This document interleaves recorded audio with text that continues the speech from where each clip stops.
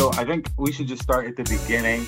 Um, Again, I was telling Zach that I want to make this really personable too. Obviously, you guys are sneaker guys, so I think we should definitely start there and just talk about who you are, where you're from, and then jump in and talk about like sneakers and how long you've been into them and what you collect, and then we can get a little bit more serious, right? Sure, sure. So I'm Eric. I live in New Jersey. I represent New Jersey pretty hard. Go So if you're Devils. ever in the area, let me know. I got into sneakers probably when I was in like high school. I started skateboarding, and that's when sneakers became really important. I was one of those people that growing up, you had like one pair of shoes a year, like for your school shoes, and that was it. But then when I started skateboarding, like a lot of it, the materials mattered, the design mattered. You started paying attention a lot more to quality and stuff. I fell off a little bit in college, and then this past year I kind of picked it back up again. I got a pair of New Balances. Yeah, I got a pair of X Racers that just blew my mind, and I kind of just got back into New Balance, and from there I got into Instagram, devoted myself as a hobbyist to taking pictures and stuff like that. Reached out to you, Dave. It's kind of become a little bit of a passion project, just kind of finding sneakers that I like and collecting them, taking pictures and getting out there and using them. So I also met up with Zach, who's an attorney. I'm also an attorney. I followed his page on Instagram, and I was like, how the heck does this guy make any money off of sneakers, like sneaker law? And we got to talking, and Zach he does, I do litigation mostly. So when it goes to court, that's when I get involved. Zach does trademark stuff on the front end so that your brand is protected. He does all the stuff like that. I'll let him talk more about it, but like he has a very complementary skill set to what I do, because I do things he doesn't and he does things that I don't. So it was cool talking to him, and Instagram is such a like cool way to connect with people that he and I kind of hit it right off, and we got to talking about a whole bunch of sneaker law stuff. So that's how we got here. Cool. And Zach, obviously you got the wall behind you. Um, you want to give us a little quick background on you and Sneaker Law Firm? Yeah, no problem. Just like Eric, just like you, just like everyone, I've been into sneakers my whole life. We're probably around the same age. So I grew up in New York. My parents were artists. My mom went to Parsons and my dad went to FIT. So they've always been creative and sort of out there in a way. And my mom always said that when I was born, she was working in a shoe store. So that's sort of how she said my first addiction to shoes became when I was in the womb. but yeah, so I've loved sneakers my whole life. And similar to Eric, my parents didn't get me a million shoes like you see behind me. So I only had to have one and love it and care it and cherish it throughout my whole life. Then eventually when I got older, I started being able to actually get them myself. So that's when I started growing the collection that you see behind me. But it really all just came organically, how I started working in sneakers and just my love and passion for sneakers. And as you know, the sneaker industry has evolved from our time when we would just go to the mall and Jordans would be sitting. Same thing with Dunks. The story and history behind those. And now there are bots, there are add to cart services, there are Discord groups, the industry has evolved. And I got involved just out of necessity. When the first Yeezy V1s released, I wanted a pair, just like everyone else, the turtle doves that I got behind me. And I bought my first pair and they were fake and I didn't know what to do. So just like everyone nowadays, you do research and you go online, you find out what's going on and how do you get the real ones, and you learn about the system. And in doing that, I met great people in all areas of the industry, from Discords, bots, resellers, to online stores, to big people and big industries. And just by doing that and being an attorney and just being personable, I started making connections and started getting friends in the industry. And that's sort of how Sneaker Law Firm developed. just really organically. And it's a great thing because, I was able to work at some big firms and some big companies, and I always walk in a suit the first day. The next day I'd be wearing Jordans and, Off-White and stuff. And everyone just look at me weird, from the sales team to the legal team. And to me, it was comfortable, and that's the most important thing. You could still be a good attorney and wear Jordans. So to me, it's just being yourself and being true. And it took some time for me to realize that there is this thing that Eric was talking about, that there's this thing called sneaker law, and it's really no different than anything we've done for a long time. It's just applying the law and the principles that I do and that Eric does to the legal industry and to sneakers. And it's just blown up so much that, it's in the spotlight more. And so, obviously I'm going to jump right into it. So I do feel like, there is a lot of legalese now that is involved in the sneaker world. And it never felt like it needed to be there, back in the day, because it was so like ground level, really organic. Everyone that was involved was sort of passionate. But now I think because there is a serious financial, risk or, benefit to sneakers, there are these like competing interests. And we've started to see that sort of evolve and become like a serious thing. And I remember the first big sort of legal issue was when the original Bapesters came out, and people were like, ooh, that's an Air Force One, but like it doesn't have a swoosh. But there was never really a real legal, I don't know, outcome to that situation. Nike just sort of washed over it, never really pursued anything that we know of. But that was the first time that I ever really recognized that there was this line between, ooh, this might be problematic. And I'm wondering, for you guys as lawyers, did you guys ever have that point where as a sneaker connoisseur, as a sneaker aficionado, you thought, man, this is questionable. Like, this is a serious thing. People need to start thinking about this. Like, and when did that first hit? Yeah, I'll let Zach talk more about the Bape stuff. That's really fascinating. But anytime anybody, my radar initially went off whenever I saw anybody doing like the tie-dyeing or any sort of coloring on an existing sneaker and then reselling it as their own. That to me is you're profiting off of somebody else's trademark. But things really got interesting recently with the Lil Nas thing, because I think that was a case that really tests the limits of what is and is not permissible, and what you can and cannot do, or what you should and should not do. More importantly, that one really got the most attention.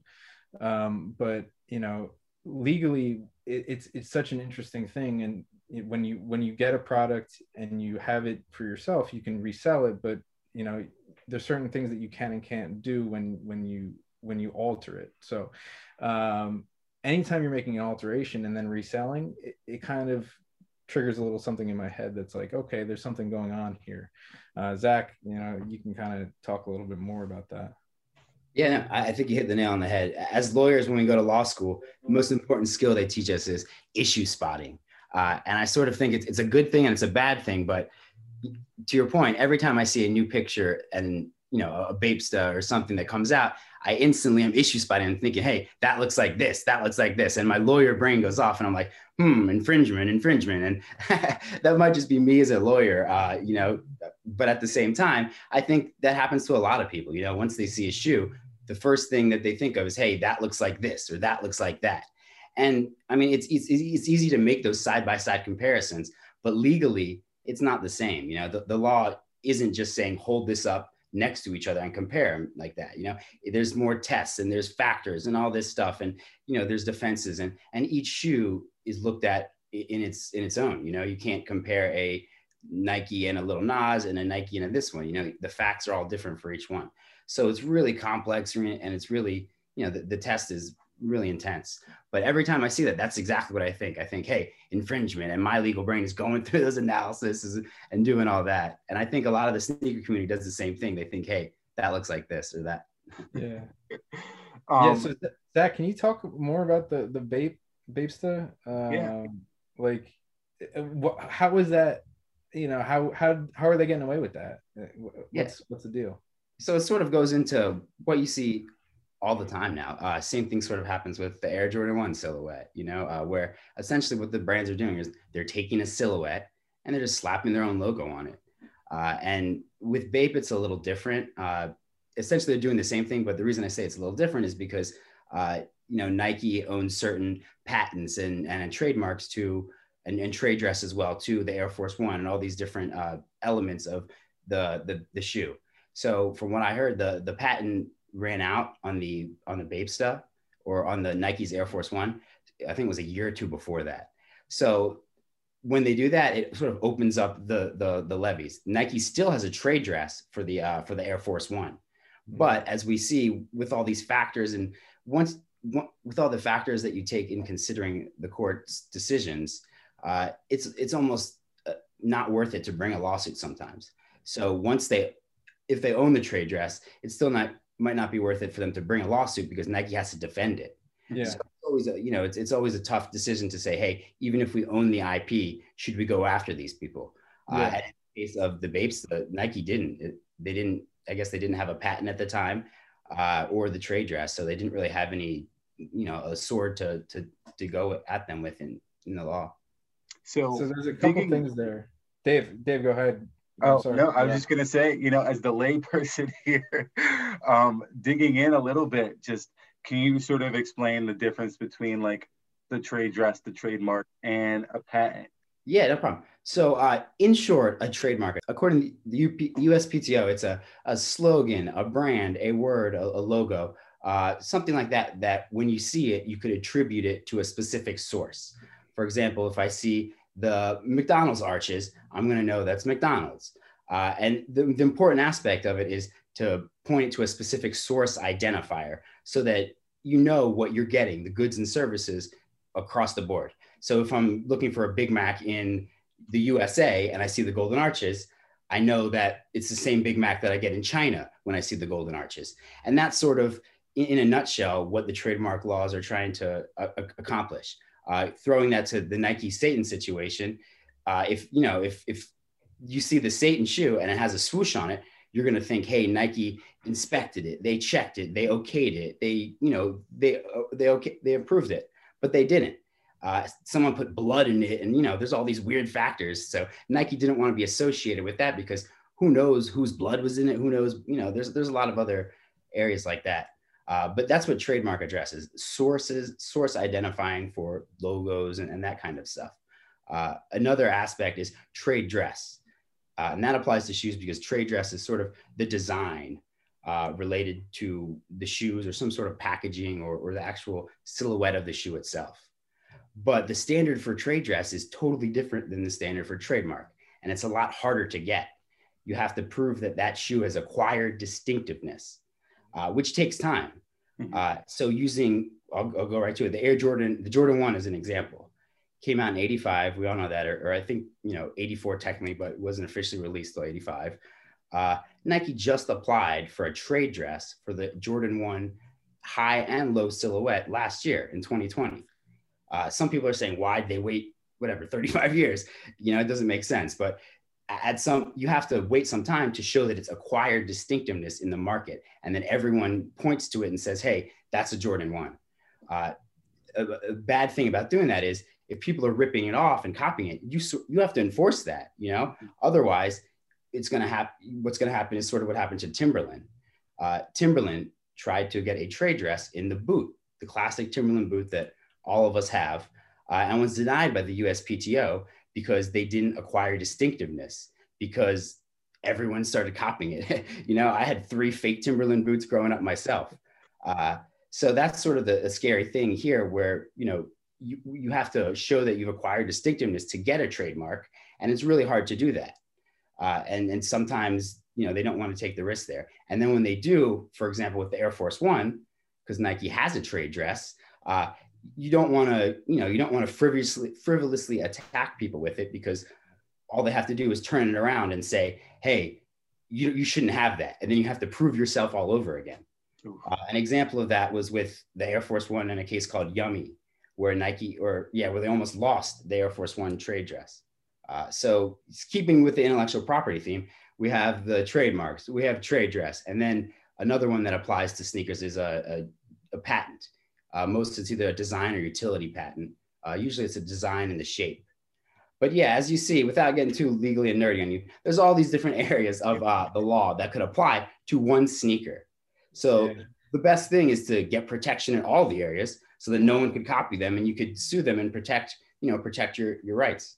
So Zach, if I'm understanding correctly, patents generally apply to the physical object, right? So it's more the patent applies to the shoe itself and the design and materials of the shoe. The trademark is kind of your logo. So it's the Nike swoosh, it's the Nike font, and then trade dress is the silhouette. So am I understanding that correctly? Yeah, exactly. In short, you sort of had that. You pretty much trade dress is, like you said, the design or the packaging, different areas. For example, trade dress, what is it? The color. You could have a trade dress in the Louboutin, the bottom sole. But trademark, like you said, is for words or logos. And patents are not for specific physical, they're usually in physical items, but they're really for inventions, Right. A great example of this is CryptoKicks. Nike has a utility patent, for CryptoKicks, which is the system to create an NFT and a digital sneaker and all that. They haven't used it yet, but they have a patent in it because they've wrote the process down and explained it and applied for that with the USPTO. Do they also have a patent for like the Air Max bubble or something like that? I know they do have something for that. I don't know, because I know patents expire after some point. So that's why I say that. Yeah, you're right. And that's Dave. That's the other thing is that. So one thing I wanted to bring up is that in order for you to have a viable trademark, you have to protect it. You have to, not only must you acquire that distinctive character, you also must go out there and enforce your brand. So if anybody's infringing upon it, it's your obligation to kind of protect your brand, or else your brand is diluted, and then people can just start using it, and they can use that as an affirmative defense against you, right, Zach? Yeah, exactly. It's sort of tricky to me. You're right. The weird thing to me is that the trademark registration process takes time. And to get a silhouette, to acquire distinctiveness, you have to have some time to do that. So it's weird to me, and you'd understand this better as a litigator. If you don't have a federal registered trademark, like Nike doesn't have for the Air Jordan 1 right now, how are you going to enforce it if you don't have a trademark? Are you going to use those common law rights, which, aren't as strong as the federal, Definitely. Right? So like, that's what I'm saying. If for example, using Timberland, the court said, or the board said, no, you didn't enforce those rights. There's a bunch of other people who copied the Timberland logo. What is Timberland supposed to do? Use common law rights and say, hey, that looks like ours, and lose the case? Yeah. So Dave, I want to unpack that a little bit. Common law rights are really, so what we're talking about here is federal trademark protection. What that means is that with that protection, when you have a trademark with like the Nike swoosh, you can go in any jurisdiction in the United States and probably abroad too, I'm sure, and you can enforce your rights anywhere. But when you're relying on the common law, then you have to go state by state, and it's a much harder process for you to enforce. Not only that, you also must prove from the get-go that you have that trademark. So it's you definitely want the trademark protection from the get-go, and you want the federal trademark protection, but there are state laws that can apply on a case-by-case basis. But it's a very complicated system, and it's something that you want to get it right ahead of time, because if you find yourself in trouble, or you find your brand being diluted by somebody else, then it's much harder for you to reclaim your brand. It makes sense though. And like I like the example, Zach, that you made about the Louis Vuitton with the red sole, right? So if you think about a Louis Vuitton, that red sole is distinctive, but it's not something that no one could technically do. But it's one of those identifiers that exists, right? So like it's something that's readily identifiable, but it's not something that someone necessarily designed as if similar to a swoosh. So there's that like differential, right, between something that you actually created and no one else technically uses, where you designed, you used art, and you know created a logo or you created an image, versus hey, I'm gonna slap this color like Tiffany blue, where you know Tiffany blue is very distinctive, and you see it and you immediately think, oh, Tiffany, or you see the red sole and you immediately think, oh, Louboutin.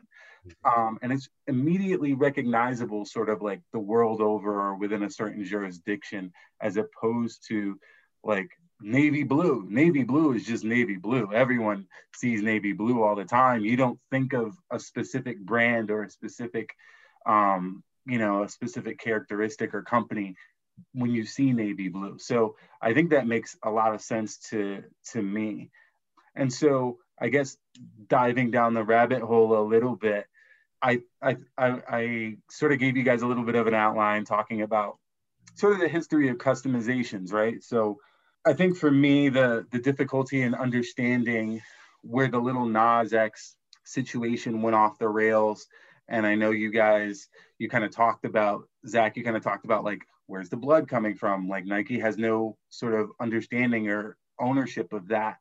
And so I want to start a little bit farther back before we get to the Lil Nas X situation and talk about people like Shoe Surgeon and people like Mosh, right? So I think when I think customizers, I think about them, but they haven't been under as much fire for creating these different distinct silhouettes, right? And so Shoe Surgeon, perfect example. He is creating products that have a swoosh, right? It's not a Nike created swoosh, it's a swoosh that he creates out of a separate different material and then either slaps it on or creates like a whole silhouette on a Nike, you know, Air Jordan 1 or some other silhouette or sole. So how has that been perceived, and how do you guys, where do you guys see that in terms of the line? So I'd like to go first because I have no idea where the line is, and I'd like Zach to give me some sort of an idea. But here's my gut instinct. The more that you are putting your own labor into the shoe and your own unique perspective on it, the more likely it is for it to be considered custom versus infringing. You know, when it's there are times when I think to myself, okay, this is mass produced. There's, you know, this is machine made. This is clearly not not custom in the way that I think about it. But perhaps there is some artistic merit to it, or some meaningful, you know, change to it. The problem is that all of that really has no, that's all well and good, but it has no legal basis. Like I think that the legal line is really, from my perspective, if you are replicating the same design on the same shoe and selling it for profit, then it is infringing. That's my opinion. But that could be, you're getting close to infringing. Like if you're just trying to, if you're replicating the same thing and you're doing it the same way and you're marketing it as, if you're marketing it as that kind of shoe, then you're really getting close to an infringing product. But you know, the question is really also enforcement. And Zach, keep me in check, because I think that my legal basis is kind of off here, because I know it can't be that harsh, but I think the letter of the law sometimes can be harsh. Yeah, no, I think you hit the nail on the head. That really is the issue here. there is no clear line. I mean, you know, Eric, as an attorney, there's barely ever a clear line.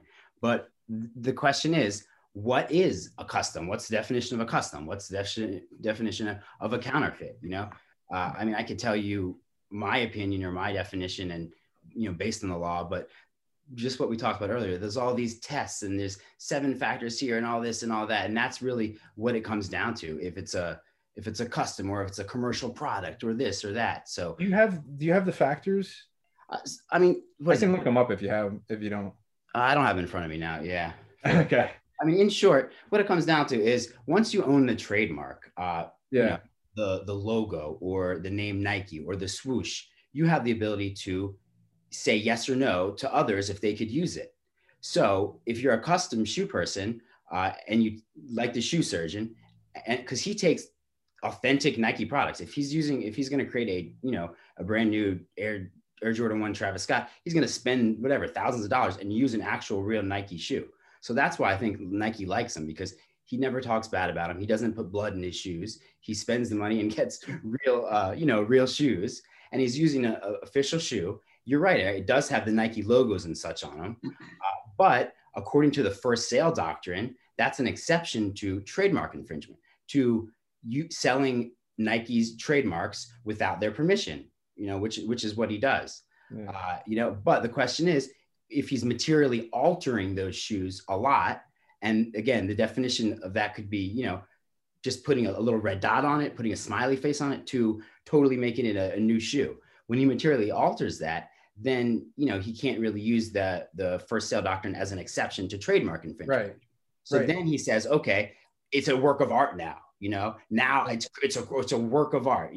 So now I'm protected under First Amendment, or now I'm protected under some other avenue of law because it's transformative, and that's where it gets into all the factors and all the analysis that you see in these court cases, because it's like, is this transformative?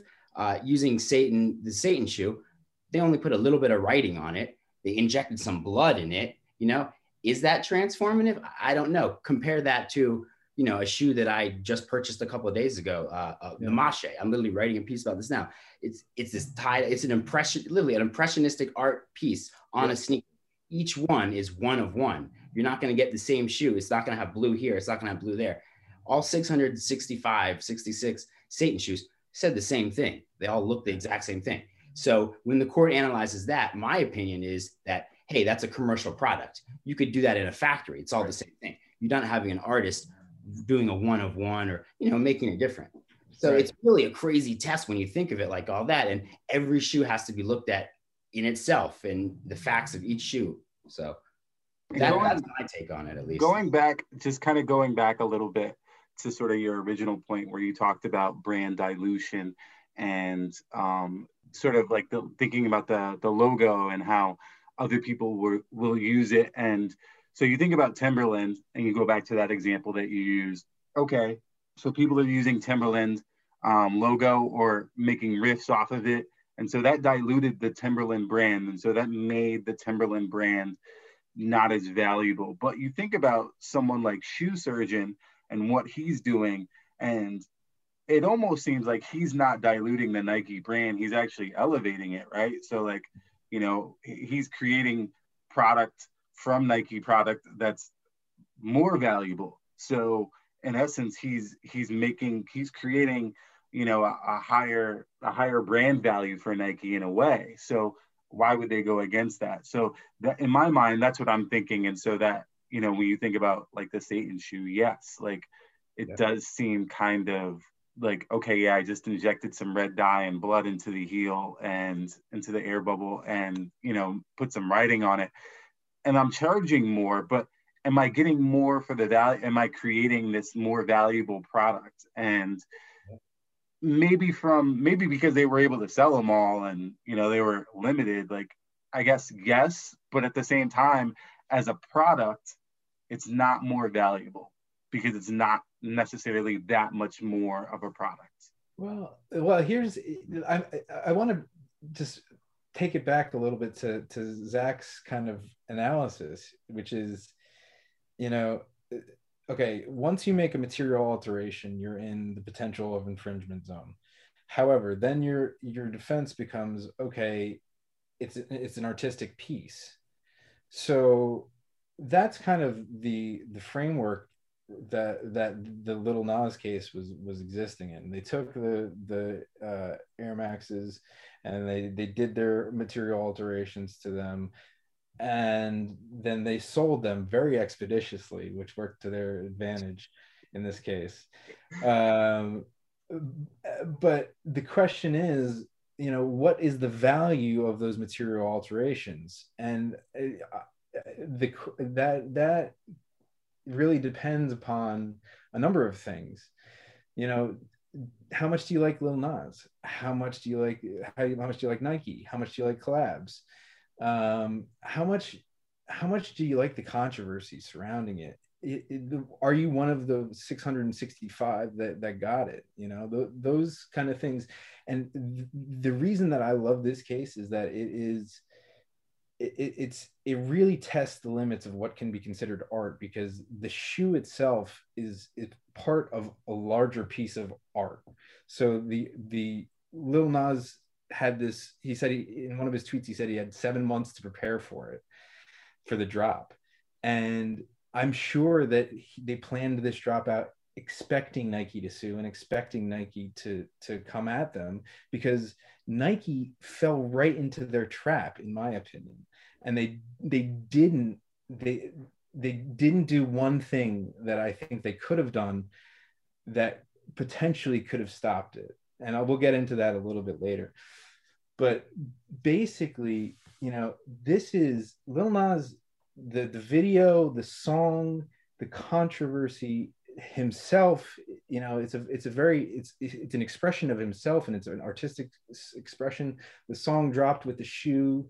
The shoe has implications in and of itself, but then you throw Satanism on top of that, and that has religious implications too, from both the Christian as well as the Satanistic side. So there's just a lot to unpack, and it's a huge piece of quote unquote art, which makes this so much more complicated for a court to have to decide, which is why I really wanted to see the hearing that was supposed to happen, but it settled before we could. But in your typical case, the question of what is the value of the alterations, that's one that really is, in the eye of the beholder. That's always the question. I'm curious to hear what you're going to say. We should jump to that now. You're the litigator, so The art side is very interesting to me, because I think as a person that works with artists, consistently, I'm always like questioning, okay, you painted this painting, right? So you did one of one versus, hey, I made this painting and now I'm going to do a bunch of prints of them. So I think for me, I'm always thinking of this lens of, okay, is it art if you mass produce it, right? Because okay, I have Space Jam 1s, right? There's like 1 million of those. Is it still art? Like I personally love that shoe, right? But is it art because it's mass produced on this huge high level, and there's not, like, I don't know, like I feel like the time invested and the personal effort and the story and everything else has to accumulate to make something feel like a piece of art versus, hey, I made a sandwich. Is that a piece of art, right? It's one of one. I don't know, like there's that line. Oh man. Yeah. And I totally agree with you. I think the number definitely matters. If you're making 100,000, or if you're making 666, if you're making one, it definitely, is something to consider.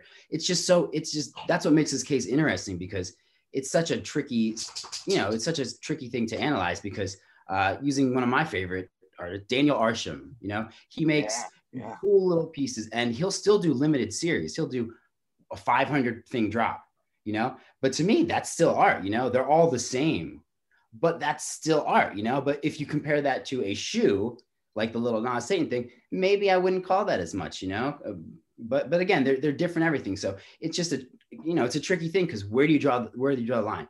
Is there a specific number that turns it into a commercial product versus an actual art piece, or is it the content? In this situation, just what Eric was saying, they were sort of using the yin and the yang, the Satan shoe, and then the Jesus shoe that they dropped, last year, and sort of comparing them as a whole, what's it called?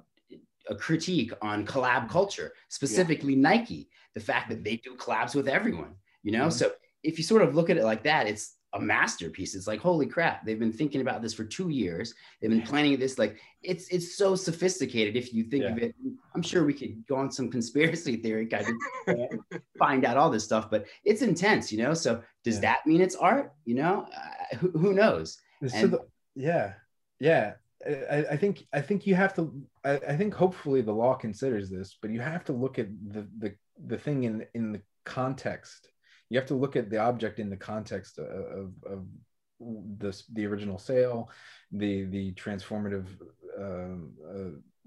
way of making the transformation, and then the meaning that's behind it, and then the meaning that the end user or consumer has for it. Like, you have to look at, I think courts and I think people, you have to look at things in their context, and not everything is black and white, and there are shades of gray, and I think that from a technical standpoint, the Satan shoes were infringing in my opinion. They didn't transform the shoe enough to make it a custom, in my opinion. And the only reason that I want to get into the technicalities about it a little bit, but the only reason that those shoes didn't get completely recalled or prevented from being sold is that they were so quick about it. And there's a little thing called personal jurisdiction. So Zach, I know, represents some people that may have had concerns about the Satan shoes, but in order for them to be joined in a case with Nike, they would have to be personally served with the lawsuit. So in order to get personal jurisdiction over everybody that received those 665 pairs of shoes, you'd have to personally serve every single person that received them. And Nike doesn't even have that order information at the outset. So from the get-go, as soon as I heard that the Satan shoes had reached their destinations, I knew that there was no way a recall was possible. Like, a voluntary one is the best that you're going to get, because you once people have the thing in their possession, to get that back is extremely, extremely hard. So I went off on a tangent, but I'll leave it at that. No, it was really good. I'm curious to dive into this a little bit more, and sort of talk about other sort of mass-produced shoes, right? That Nike, because it seems like Nike's been on a little bit of a rampage, right? So you got Warren Lotus a few months ago, and I mean, I don't think, for me, I was like, duh, no brainer. Like, yes, absolutely, that was like, crossing the line. And then, I think they just went after Air Key or Cool Key, who does like the custom Air Jordan 1s, but they're not custom. They're just like, they're Air Jordan 1s, but they have, I think it's a star swoosh or something on them. But it's an Air Jordan 1. It looks like an Air Jordan 1, same colorways. He's just changed. He's having them mass produce, and he just changed the logo on them. So he just got sued. So I feel like Nike is like, sort of like, okay, now I really have to protect my brand. Yeah, you're exactly right. I don't know if I heard the same thing. I think it was Hip Hop News or one of these media outlets reported that Air Kai had been sued by Nike. But I've been looking for a while, because that's been in the news a lot, and I couldn't find anywhere that it was actually confirmed. Yeah, I didn't see that either, but I did see that they had, or maybe, I don't know. So I don't. No, you're right. You're right. It's out there. You're exactly right. It's out there, and it hits on the same thing. Yeah. What are people doing with these Nike Air Jordan 1 silhouettes and just slapping their own logo on? You're exactly right. It's been happening a lot, and especially with Warren Lotus, they just took the Dunk logo, or he even took the exact Dunk shoe with the swoosh and put a smiley face. So So yeah, it's been in the news, and Nike's, you know, they're ramping it up, and it looks like, from my opinion, Nike owns the world. You know, they're one of the greatest companies. They have a really good reputation. They're doing their thing. So what more can they do?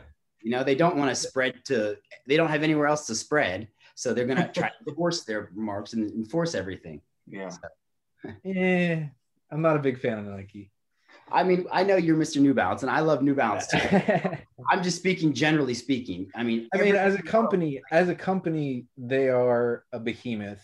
And, you know, the thing about any sort of public company when they get to that size is that they're all beholden to shareholders at the end of the day. You know, it's really, unless you're a private company, and even then you probably are anyway, but like, you have to, it's all about the bottom line. And the question is, how do you make that bottom line? And I think New Balance's approach is much different than Nike's.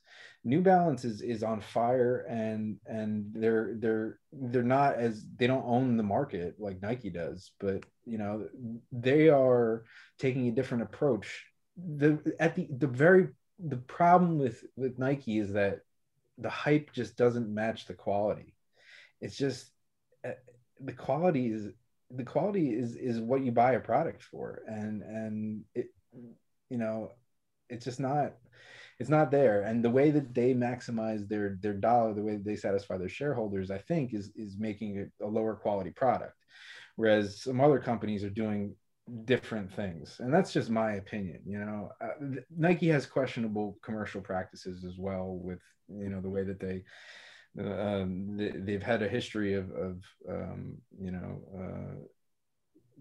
going outsourcing their labor, and you know, not doing it in the most reputable way. But you know, I don't want to make this about Nike. Nike is a juggernaut. Nike is a juggernaut, and they need to defend their brand. But you know, that you're absolutely right, Zach. It's a fine line, finding that balance between filing frivolous lawsuits and you know, actually protecting your brand. I know somebody that had their brand taken away from them by a popular figure that had nothing to do with this person, just because that person needed to enforce their brand. And it's, you know, it's a tricky situation, but it happens a lot, you know. Yeah. Sorry about that. No, I think it's worthwhile to talk about the quality of the product, and if that affects how people are able to navigate. So Jordan, you know, obviously Nike puts out a Jordan 1, or let's say they put out an Air Max 1, and you know, I think there's been a lot of complaints about the quality of the Air Bacon that just recently dropped, right? So there's been a lot of inconsistencies from, you know, different pairs. And so my question, or my thought is, if I make my own bacon and I, you know, make 600 pairs, but the quality is that much higher, right? How does that affect, and what impact, and how do you think about that if you're a big brand like Nike? Are you thinking, oh, well, now these pairs are out there, they're going to help perpetuate or sell or increase the value of the product that we make? Or is it diluting what we already are producing because it's better quality, and so it's detracting from our popularity? Yeah, to me, and I'm sort of putting my lawyer hat on again, it sort of depends on the logos and stuff. And I'll sort of tie this into the bootlegs and the customs that we see. But because, to be honest, most of the customs that I get from, you know, clients, friends, everyone that I see are better quality than Nike stuff. You know, Eric's right. You know, Nike sometimes doesn't have the best quality, and it's, you know, becoming more evident. And because of that, people are leaving Nike for New Balance. I mean, even me, I've grown a New Balance collection, and a lot of other people are, you know, creating their own brands, and they're getting Italian leather and going to good places. Warren Lotas is one of them. Ever since the lawsuit, it sort of put him in the spotlight. But now if you follow his Instagram, anytime he does a shoe, he walks you through the process of what it looks like, where his factory is from, what the leather looks like. So the quality, you know, for other brands are getting better. Nike needs to pay attention to that. And I guess what I was talking about previously was their enforcement strategy. And that was sort of the legal strategy, where I didn't think they could grow the brand bigger. So I thought their next strategy was to enforce it.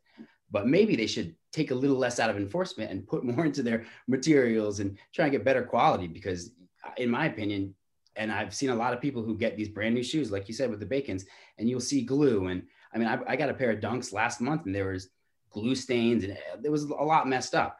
So if people are going to spend money on resale, I mean, resale shoes are crazy now, thousands. People are going to spend $1,000 on a shoe. Why would you do that if there's flaws in it? And you could just get a UA, an unauthorized authentic from the same factory in China for half the price. And that's sort of what people are saying. I mean, there's a whole market out there of UAs and people love UAs and it's crazy. And, it really is the question of, do we go for the Nike because it has the swoosh, or do we actually care about what the shoe is, what it's made out of? Zach, I have a question for you. Where does the line, and I guess going, Dave, making a higher quality Nike would be awesome. And, I would love to get my hands on a high quality pair of Bacons. But, I'll wait until you make it. I guess my question is, no promises.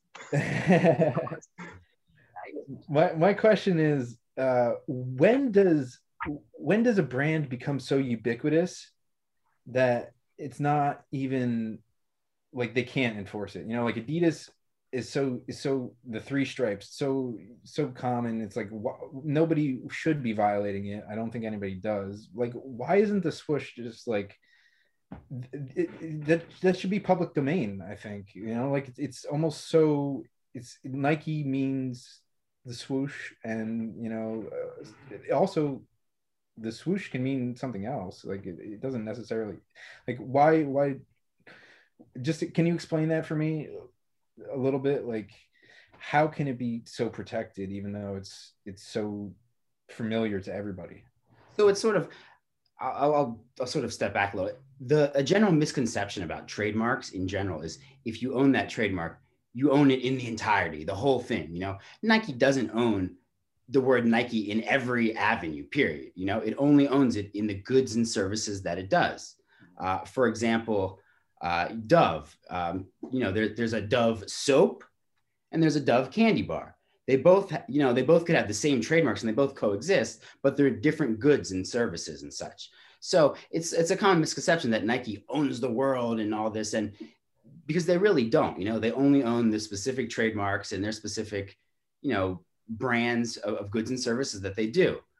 So it's sort of a misconception about that. But at the same time, they have so much money that they could enforce it and they could scare people away from it. If you look in the trademark system, people file Nike for automotive, for car parts and all this other stuff. And Nike opposes that. And that's really what happens. Nike has so much money. They have a big sword and they could, use it however they want, really. Because trademarks. Is there a way for guys like Dave to make a nicer Nike just utilizing that symbol? But you can't do that, because that's the whole purpose of trademark law. Like, if you own that trademark, you're the only one who decides who could use it. You got to get your permission. You got to do all this. It makes sense. It would be, I mean, and then I guess that, stepping back a further thing, if Dave wants to make a shoe for himself, you could do whatever the heck you want. That's the first sale doctrine. If I want to take this Bacon here, Eric, and I want to write Eric's Bacon, Virgil does it. Virgil, he writes his name on a shoe. If I want to make this and I could sell this to you, I could do that. It's a one-of-one. Like, I don't think anyone will be wrong with that. There's no confusion there. That's what the trademark stuff comes down to: likelihood of confusion as to the source. So, I mean, if you're doing it on a small level, or if you're doing it just for one person or for yourself personally, like Dave, then you could do that. Or if you flip the swoosh around or sort of make it a parody or make it funny about it, like a play on Nike, then you could probably do that. But any other use of that swoosh, that's the whole purpose of the trademark laws, and they go forever. Unlike patents, trademarks, as long as you're using them, you could have a trademark forever. Oh, that's the difference. Yeah, so, yeah, patents. That's why, and I think I knew that, but it's so funny. I have one client that's a bus company, and every time I see a bus, I see their symbol. And it's not because they're the only bus company. It's just because that's the symbol that I notice, and I associate, like, it's just like they're a big bus company, but like they have that forever. And I've seen their buses going back to the 1950s in movies and stuff like that. Like it's, at a certain point, it just doesn't make sense for anybody to try to use it. But at the same time, like it's very interesting that you can own a symbol for that long, as long as you're using it. There is a very small area that says if you own something and it becomes so generic, then you can lose it. I think, was it Kleenex? I don't think that happened to them, but it was very close to happening. Where anytime you need a tissue, you call it a Kleenex. That was my question.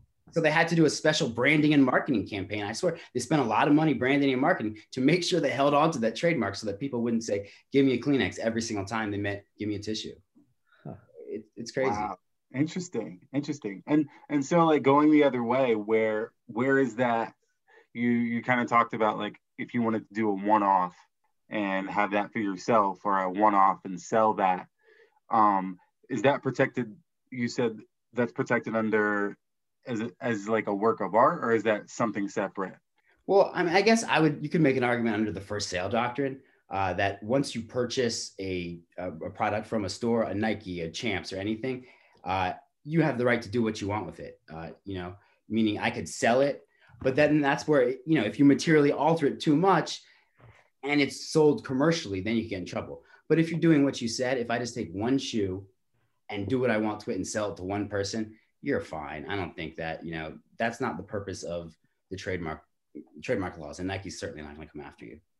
What about New Balance? What do you think about the New Balance brand? Their N, is that even trademarkable?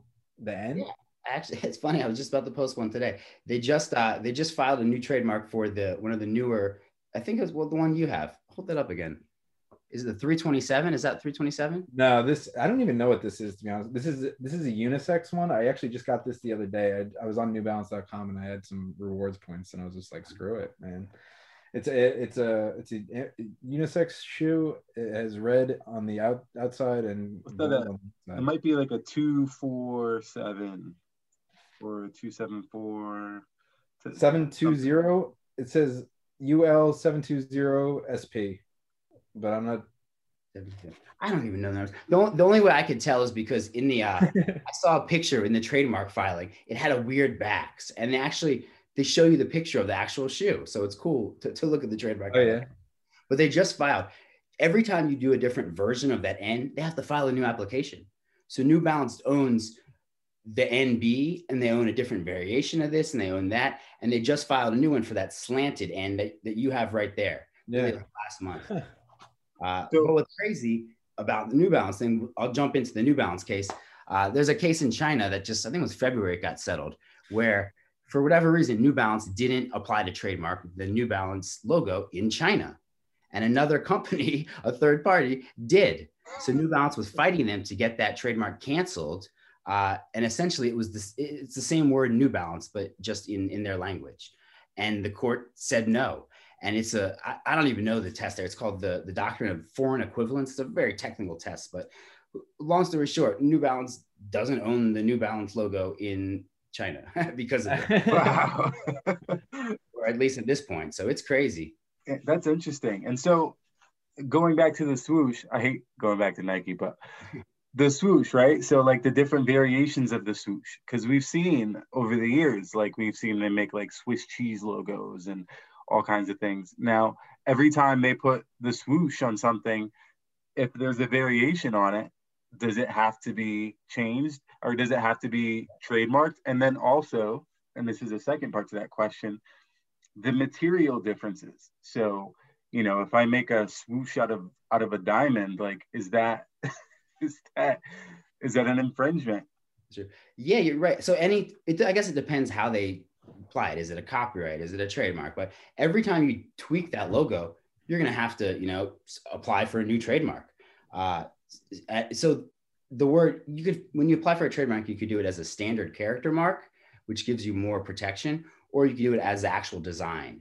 And what we're talking about with the logo, and then you know how Nike writes the swoosh and they'll write Nike on it, and they'll have a swoosh and they'll say Nike Air. And then, like you said, they'll put Swiss cheese on it and they'll flip it upside down for the Sean Witherspoon. This Sakai. Different logo. Yeah. So depending on what Nike wants to do, if they want to protect that, they're going to have to file a new application every time. Oh, man. The only one that I care about is the Sakai. I want a pair of those shoes so bad. Am I pronouncing that right? The Sakais? Yep. That's how Oh my God. I want a pair of those so bad. And I saw they're going to drop another one, but I've never been lucky on it yet. So I love them because they make me a couple inches taller. Oh, yeah. Do you have a pair? I got them on resale. Yeah, I got one pair. I had to, man. They're great. I gotta get a pair. That's the one pair of Nikes that I'm like, I need to have. I need a Vapor Waffle. I need a pair. I don't know why. They're worth it, man. They're really comfortable. Are they? I'm a big fan of like that tennis shoe style, you know, like just standard kind of tennis shoe. Yeah. And then the interesting heel is it just grabs the eye, and it's cool. It's your style. Cool. I can see it with that New Balance. Yeah. All right. So let's get off of the law for a second. Dave, you have one shoe to bring with you on a desert island. What is it? I don't know what's on the desert island. I mean, all right. So it's a Dave & Buster's on a desert island. Oh, well, there you go. So it's really choose your own adventure. How long am I stuck on the desert island? I don't know. It's a difficult question because I don't know. I think I face this question every day, right? Like, what shoe am I gonna wear? So, I'm very partial at the moment to the 991, New Balance 991s, and I'd probably go gray. I'd probably go with the anniversary pair because I really like this pair. It's so versatile. I can just wear it with anything. What's the difference between the anniversary pair? You guys would know better than me and just the regular. Is it just they put the anniversary on it, or I have no clue? 20th anniversary. So 30th anniversary. It says 2001, which is the year that the 991 first released, and then it has it's sort of like a nubuck suede on the outside, whereas the traditional gray 991 is gray. It's like, let's see if I have a traditional gray. Yeah, you're right. I just got one of my first pair. That's why I'm interested. My first 991s. So like you can see the difference. You can kind of see the difference in the grays. Yeah. And this is like a traditional sort of, this is a 992, but this is a traditional like gray pair. And so the suede is like a little bit more textured than this, which is, you know, it's not textured. It's like new. So I like the 992 better than the 991. Really?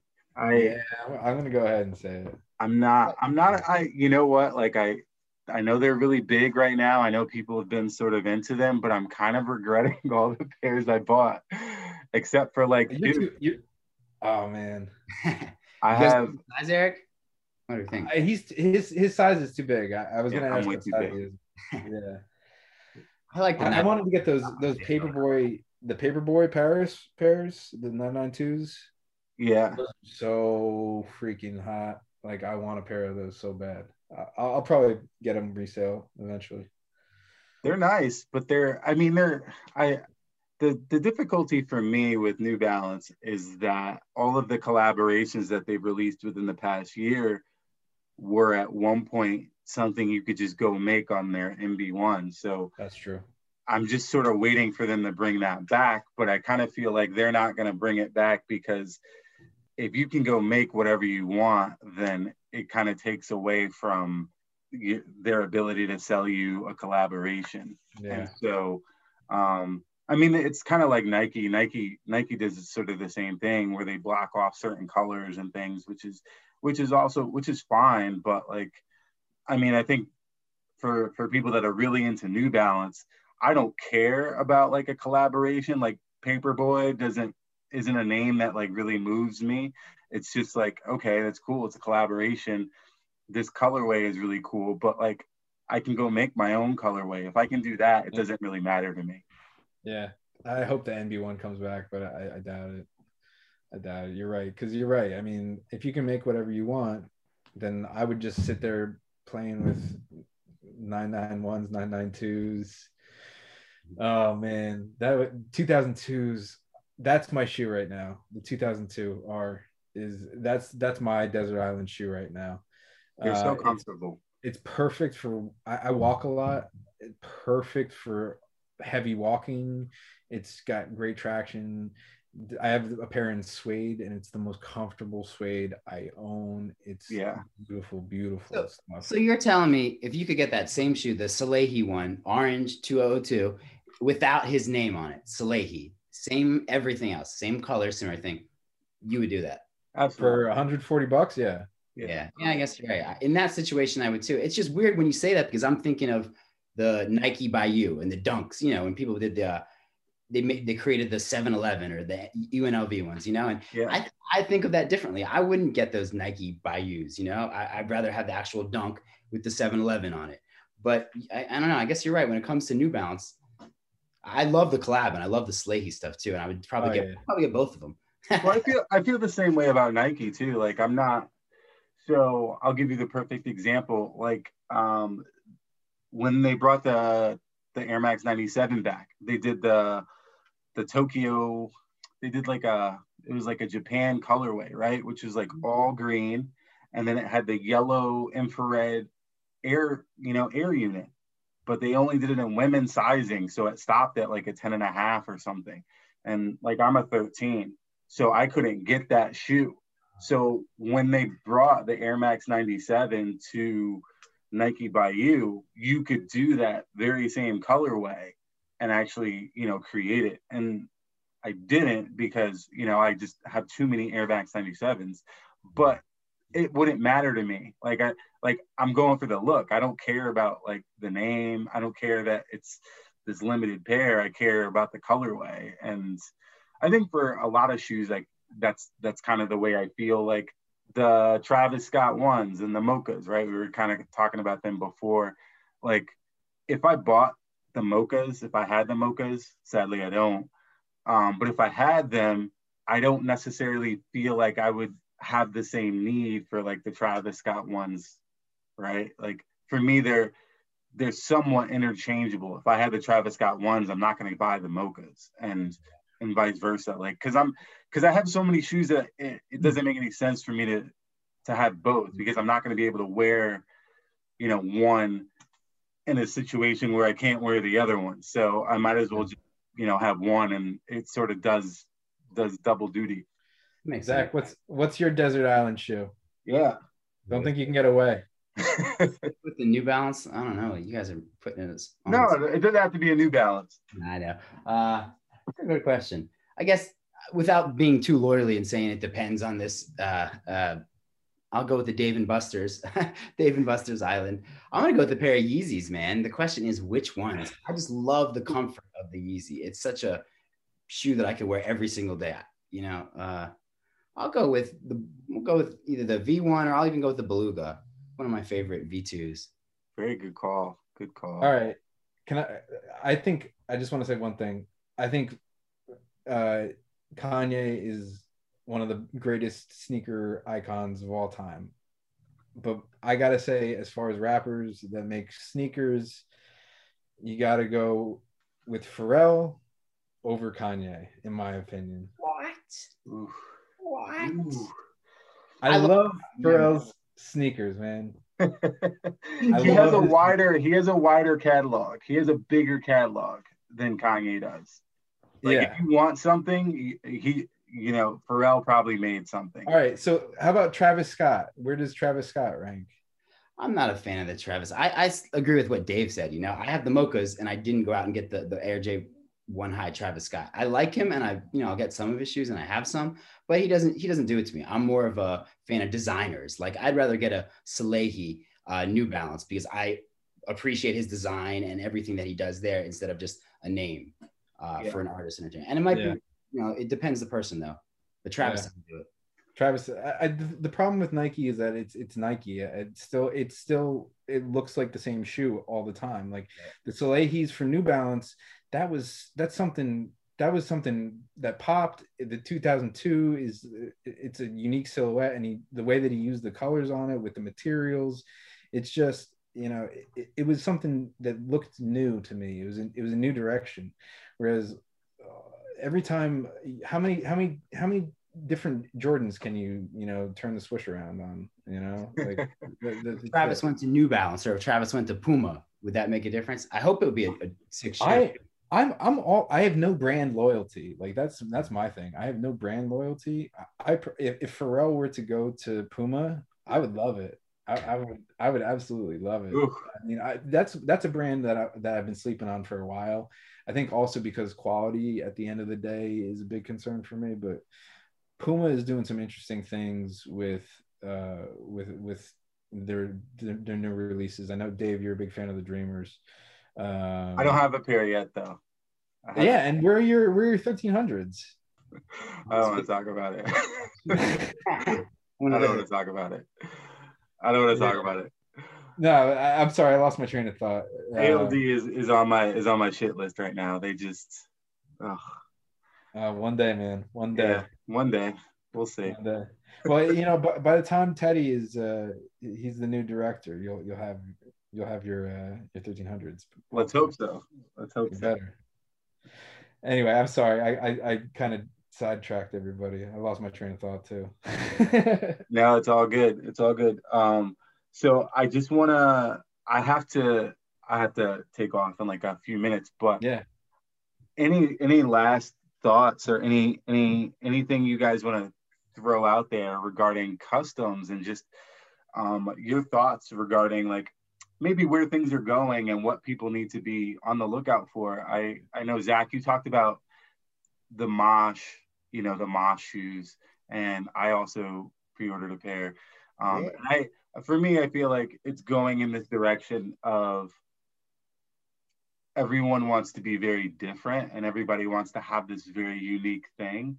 And so that is pushing people to not necessarily just go for whatever Nike throws at them. And so that is probably a big part of why customs have popped and why there's all of this attention towards Warren Lotus, because like you said, Nike is deciding, hey, I gotta protect this brand because people are gonna leave.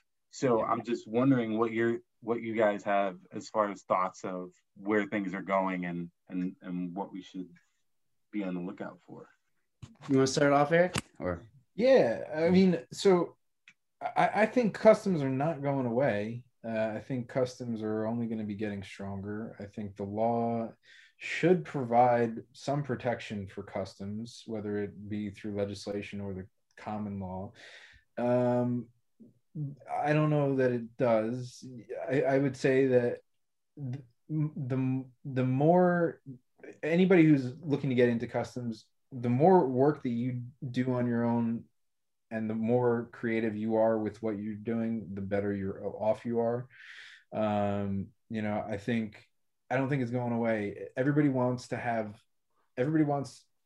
create their own thing, and sneakers are no exception. And when you can't get into the design studios for New Balance or Nike, you end up taking things into your own hands and making your own. I have a pair of Flyknit shoes that I am 100% going to tie-dye with Dave's help, because I know you're kind of a tie-dye man. I need to tie-dye these things. It's just killing me because I'm not crazy about them the way they are, and I need to do something with them. But be creative, be fearless, and don't worry about it. And if you have any problems, you call me or you call Zach, because we'll be there for you. I promise. Seriously. The law can be rigid and inflexible, but that's why you have lawyers that know how to do what we do. And I don't work with Zach, but he's a great attorney, and you can find him easily, and I'll pass it off to him so he can tell you all about the future as he sees it. Yeah, we don't work with me yet, but we've talked, and trust me, there will be some times but I'm gonna need some more litigation help. Yeah. But yeah, I mean, I think, you know, Eric's exactly right. Customs aren't going away. And it's still a question of what is a custom, you know, what is it? Is it one dot? Is it two dots? Is it a lot? You know, and it all comes down to creativity to me. And that's really why you heard my background with my family and everyone, and how I work with creatives. And that's why I love what I do and why I work with creatives, because they're different. And all these big brands exist and everyone's looking to make their own shoe or make their own brand. And I get comments a day about, hey, how can I differentiate myself or do this? And the best practices I can give you is be creative, be yourself. Yeah, you could take an Air Jordan 1 silhouette and put your logo on it, but you know, there's risks associated with that stuff. So the more creative you are in regards to your own brand, your own logo, your own silhouette, your own shoe, the better you're going to be. Just like Mache and that custom that we did. I mean, that's awesome. You know, it's an impressionist painting on a shoe in a way. And a lot of other people are doing similar things. Shoe Surgeon is standing out there by doing crazy creative different stuff that separate himself from Nike and all other people, so that avoids legal confusion. So it is a tricky area of law, but you know, be creative, be you. And if you have any questions, just like Eric said, don't be afraid to ask attorneys, because it's the most important thing to ask questions. And what I've noticed, and it's the same thing when me and Eric are friends and how he reached out to me, is because the sneaker industry, a lot of people don't ask questions. They don't really know what the law is. I mean, as an attorney, I sometimes don't know what the law is. I have to look it up and call people like Eric and ask. So it can be tricky. And if you have any questions, don't be afraid to ask, because the Nikes and the big companies are very litigious. And it's always better to build a brand on something that you own instead of having to come back and get in trouble and start a whole new brand. Yeah. Chinatown Market, obviously different experience, different issues, but you know, it's tough to rebrand, where I'm saying. Yeah. So ask questions and, you know, just be you, be different. Yeah. Cool. I think you guys gave us a lot of great information today. You know, I don't think people look at it from the legal perspective often. And myself, like, you know, I can't afford a Shoe Surgeon sneaker at this point, but eventually that's a goal. So I want to make sure that I'm within the legal realm of not getting like sued or chased down by Nike. But it's always very interesting to sort of hear where we think the line is, or at least where lawyers think the line is, and see how that stacks up to real life. But it's been great talking with both of you. We got to have you guys back. Maybe we can not talk so much legalese and go into more desert island talk, and you know, see what's going on with your collections in the future. But thanks so much for spending, you know, an hour and some time with me, and hopefully we'll talk soon. Definitely. My pleasure, man. Yeah. Thanks for having us, man. It was awesome. It was great to meet you. We had to talk everything. So definitely Absolutely. Back. We'll be back with the next time Nike files a lawsuit. Yeah, I can't wait. Right now, watch. So next week. Take it easy, guys. All right, man. Later.